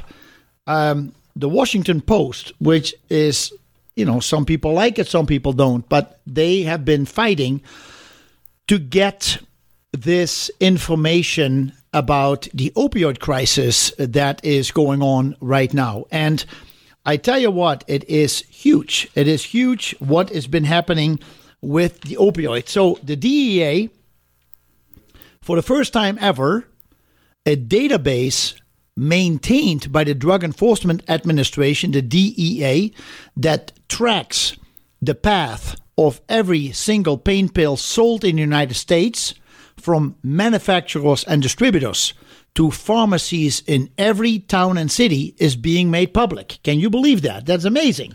So for the first time ever, a database maintained by the Drug Enforcement Administration which tracks the path of every single pain pill sold in the United States from manufacturers and distributors all the way to pharmacies in every town and city is being made public. The data was released as part of the largest civil action in U.S. history, and it provides an unprecedented look at the surge of legal pain pills that fueled the prescription opioid epidemic, which resulted in nearly 100,000 deaths from 2006 through 2012. So that's it in a nutshell. So they have only released the judge, Dan, let me see, what was his name exactly? Let's see here. I have his name and number. Okay, here we go. So the judge's name was Dan Polster. It was U.S. District Judge Dan Polster, Polster. That was on July 15 of this year, 2019, so beginning of the week, removed the protective order for part of the ARCOS database. And ARCOS, ARCOS, is stands for the Automation of Reports and Consolidated Order System. The Automation of Reports and Consolidated Order System. The data provides statistical insights that help pinpoint the origins and the spread of the opioid epidemic. An epidemic that thousands of communities across the country argue was both sparked and inflamed by opioid manufacturers, distributors, and pharmacies. And so that is important. Now, the ones that, if you look at some of this information, and I am going back to this page. No? Yeah. So the biggest takeaways from the article are this. The national database has never been released publicly, so this is the first time. The database is based on previously unreleased company data supplied to the DEA, the Drug Enforcement Administration, and reveals what each company knew about the number of pills it was shipping and dispensing year by year, town by town. It is a virtual roadmap to the opioid epidemic. The drug companies, along with the DEA and the Justice Department, have fought furiously against the public release of the database, which is the Automation of Reports and Consolidated Order System, ARCOS. Number 2, the companies flooded the nation with pills as the opioid epidemic raged. A Washington Post analysis of the database shows that America's largest drug companies distributed, hold on to your head here, 76 billion oxycodone and hydrocodone pain pills across the country between 2006 and 2012 as the nation's deadliest drug epidemic spun out of control. About 24 companies are being sued in federal court in Cleveland by nearly 2,000 cities, towns, and counties, alleging that they conspired to flood the nation with opioids. The companies in turn have blamed the epidemic on overprescribing by doctors and pharmacies and on consumers or customers who abused the drugs. The companies say they were working to supply the needs of patients with legitimate prescription, desperate for pain relief. So, which one do you believe? If you listen to the sentence, if a child wants a cookie and you tell the child, sorry, you got to wait till we have dinner, and you stand firm on your decision, that child will not get a cookie. If the child says, I want a cookie, and you say, here, have a cookie, trust me, they come back in 10 minutes. Now I want an ice cream. So who is the one who is in charge here? You don't always give because somebody says, I need this pill. But even that is a big lie, because you find out in this article that the amount of pills being distributed to areas that absolutely were flooded with pills, you know that it was eventually distributed in the black market. So just six companies alone distributed 75% of all the pills. 6 companies, 75% of all the pills. And these were oxycodone and hydrocodone during this period. McKesson, M-C-K-E-S-S-O-N.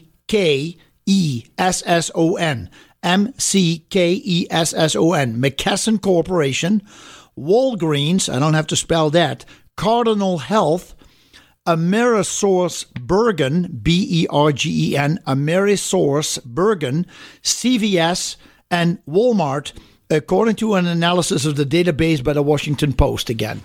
These companies there were three companies that manufactured about 88% of the opioids. Companies I have never heard about. Spec GX, Spec SPEC GX, a subsidiary of Mallinckrodt, Actavis Pharma, and Par Pharmaceutical, which is a subsidiary of Endo Pharmaceuticals. Now, let's give you some numbers. And I used the calculator for this one. The volume of the pills handled by the companies climbed as the epidemic surged. It increased 51% from 8.4 billion in 2006 to 12.6 billion in 2012. 12.6 billion in 2012. So they said when you added it all up, it was like 76 billion in 7 years. By contrast, doses of morphine, which is a well-known treatment for severe pain, averaged, now we all know morphine, right? Averaged slightly more than 500 million a year during the same period. So 8.4 billion in 2006, 500 million morphine. 12.6 billion in 2012, 500 million morphine. Now let's take a look what that is. 12.6 billion, that is, you write down 12.6 and then you add 8 zeros to it. Okay? In 1 year alone. So 12.6 billion, if you divide that by 330 million Americans, that includes the old people and the teenagers and the children, 330 million Americans, that comes down to 38 pills per person. 38 pills per person. So if you know that your baby is not taking oxycodone, somebody has her 38. Now, if you take 12.6 billion and you divide it by just 12 months, so this is just for 1 year, you divide it by 12 months, you're talking about 1 billion 50 million. 1 billion 50 million pills per month. If you divide 12.6 billion by 52 weeks, that is 242,307,692 per week pills. 242 million pills per week. If you divide it by days, 365 days, you're talking about 34,520,548 pills per day. Can you imagine that? 34 million pills per day. Boy, if I do that kind of sales, then I may just do the show full time. The number of pills that the company sold during the 7-year time frame are staggering, far exceeding what had been previously disclosed in limited court filings and news stories. So these numbers had never come out.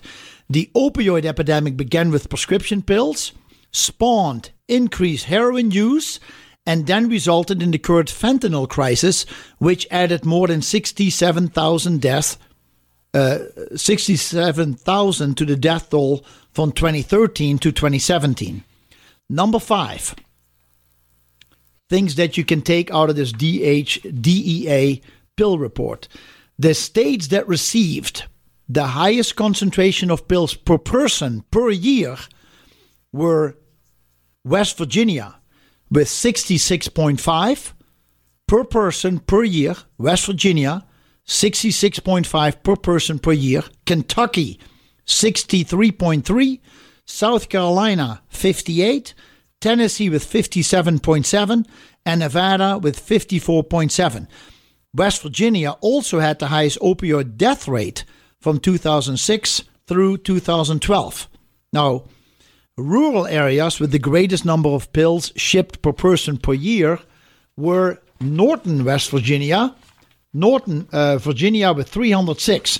So this is the highest per person per year, shipped 306 per person. That is almost a pill per day on the average again. Now, interestingly, we have some numbers actually from Montana. I decided to check Montana. Montana, from 2006 through 2012, there were 245 million with the M, 472,116 prescription pain pills supplied to Montana in a 7-year time span. 245,472,116 prescription pain pills. You divide that by 7, that is 35,067,445 per year. 35 million per year in Montana. And if you divide that by 1 million people per year, right? 1 million people, that is 35 per person per year. Everybody in Montana. So we are very close to that 38 per person, and it is because there is what they call kind of an oxy belt, they call it, that starts more in Virginia and then comes down to Florida and then moves west. But that is still, that's a lot of pills. 35 opioid pills, oxycodone, OxyContin pills. From all these pills, well, McKesson has been always number one. 105 million of those 245 million supplied to Montana in those 7 years. 105 million came from McKesson Corporation. The top 5 distributors, McKesson, then Cardinal, then Walmart. Walmart, 25 million in those 7 years. Walgreens, 17 million. And let's see... The pharmacies, which were the pharmacies that sold the most pills in Montana? That between 2006 and 2007, Walgreens Company in Kalispell. Walgreens in Kalispell, 4,118,460 pills. The next one was, 4,118,000. The next one was Montana CVS Pharmacy in Butte, 3,075,000. Walgreens Company in Missoula, 3,096,000. Walmart Pharmacy in Missoula, almost 3 million. Walmart in Billings, 2.9 million. So there's a lot of pills. This is all, of course, over 2006 to 2012. The volumes of the pills handled by the companies climbed as the epidemic surged. And we already said that. So it increased 51% from 2006, 8.4 billion pills per year, to 2000 through 2012, 12.6 billion per year. Is a lot of pills, I tell you that. Comparing county level maps of opioid overdose death, and so country level maps of opioid overdose death and pill shipments reveal a virtual opioid belt of more than 90 counties, stretching southwest from Webster County, West Virginia, through Southern Virginia and ending in Monroe County, Kentucky. So those were the highest. And let's see if I can give you some more information. There was one article in the New York Times that came out. My daughter just sent this to me. That was July 19. It was yesterday. It said over here there was a town of 2,831 people. 2,831 people. They were sent 3,271 pill bottles. It's impossible. So what is happening with all these pills that are just being sent to people? The takeaways, I talked about that. Let's see. The fentanyl. Oh, what is this? Oh, that's something else. Okay, so the opioid pills, I tell you that the amount, the 10 companies, along with about a dozen others, are now being sued in federal court in Cleveland by nearly 2,000 cities, towns, and counties, alleging that they conspired to flood the nation with opioids. The companies, in turn, have blamed the epidemic on overprescribing by doctors and pharmacies and on customers who abused the drugs. The companies say they were working to supply the needs for the patients. The database reveals what each company knew about the number of pills it was shipping and dispensing, and precisely when they were aware of those volumes year by year, town by town. In case after case, the companies allowed the drugs to reach the streets of communities, large and small, despite persistent red flags that those pills were being sold in apparent violation of federal law and diverted to the black market according to the lawsuits. So keep in mind that this whole system was set in place that once they started producing the fentanyl, the oxycodone and the OxyContin, Purdue Pharma actually said that OxyContin was less addictive than any of the other pain pills on the market. And they were wrong. A lot of people became super addicted to these pills, and it has caused suicides and deaths in general. And people are just broke and became violent because they needed the pills. They were just druggies.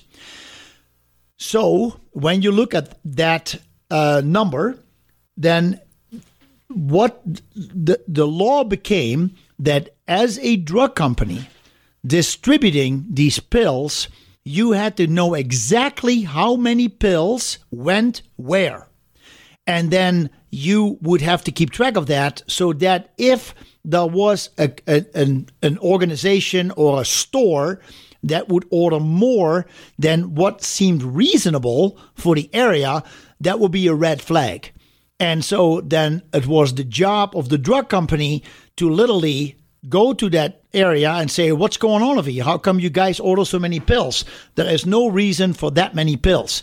And so this is where they went wrong. They simply would not follow up. Sometimes they check, but in general, they wouldn't do that. So the DEA would sue these companies and then say, you didn't follow our orders, so we need to penalize you.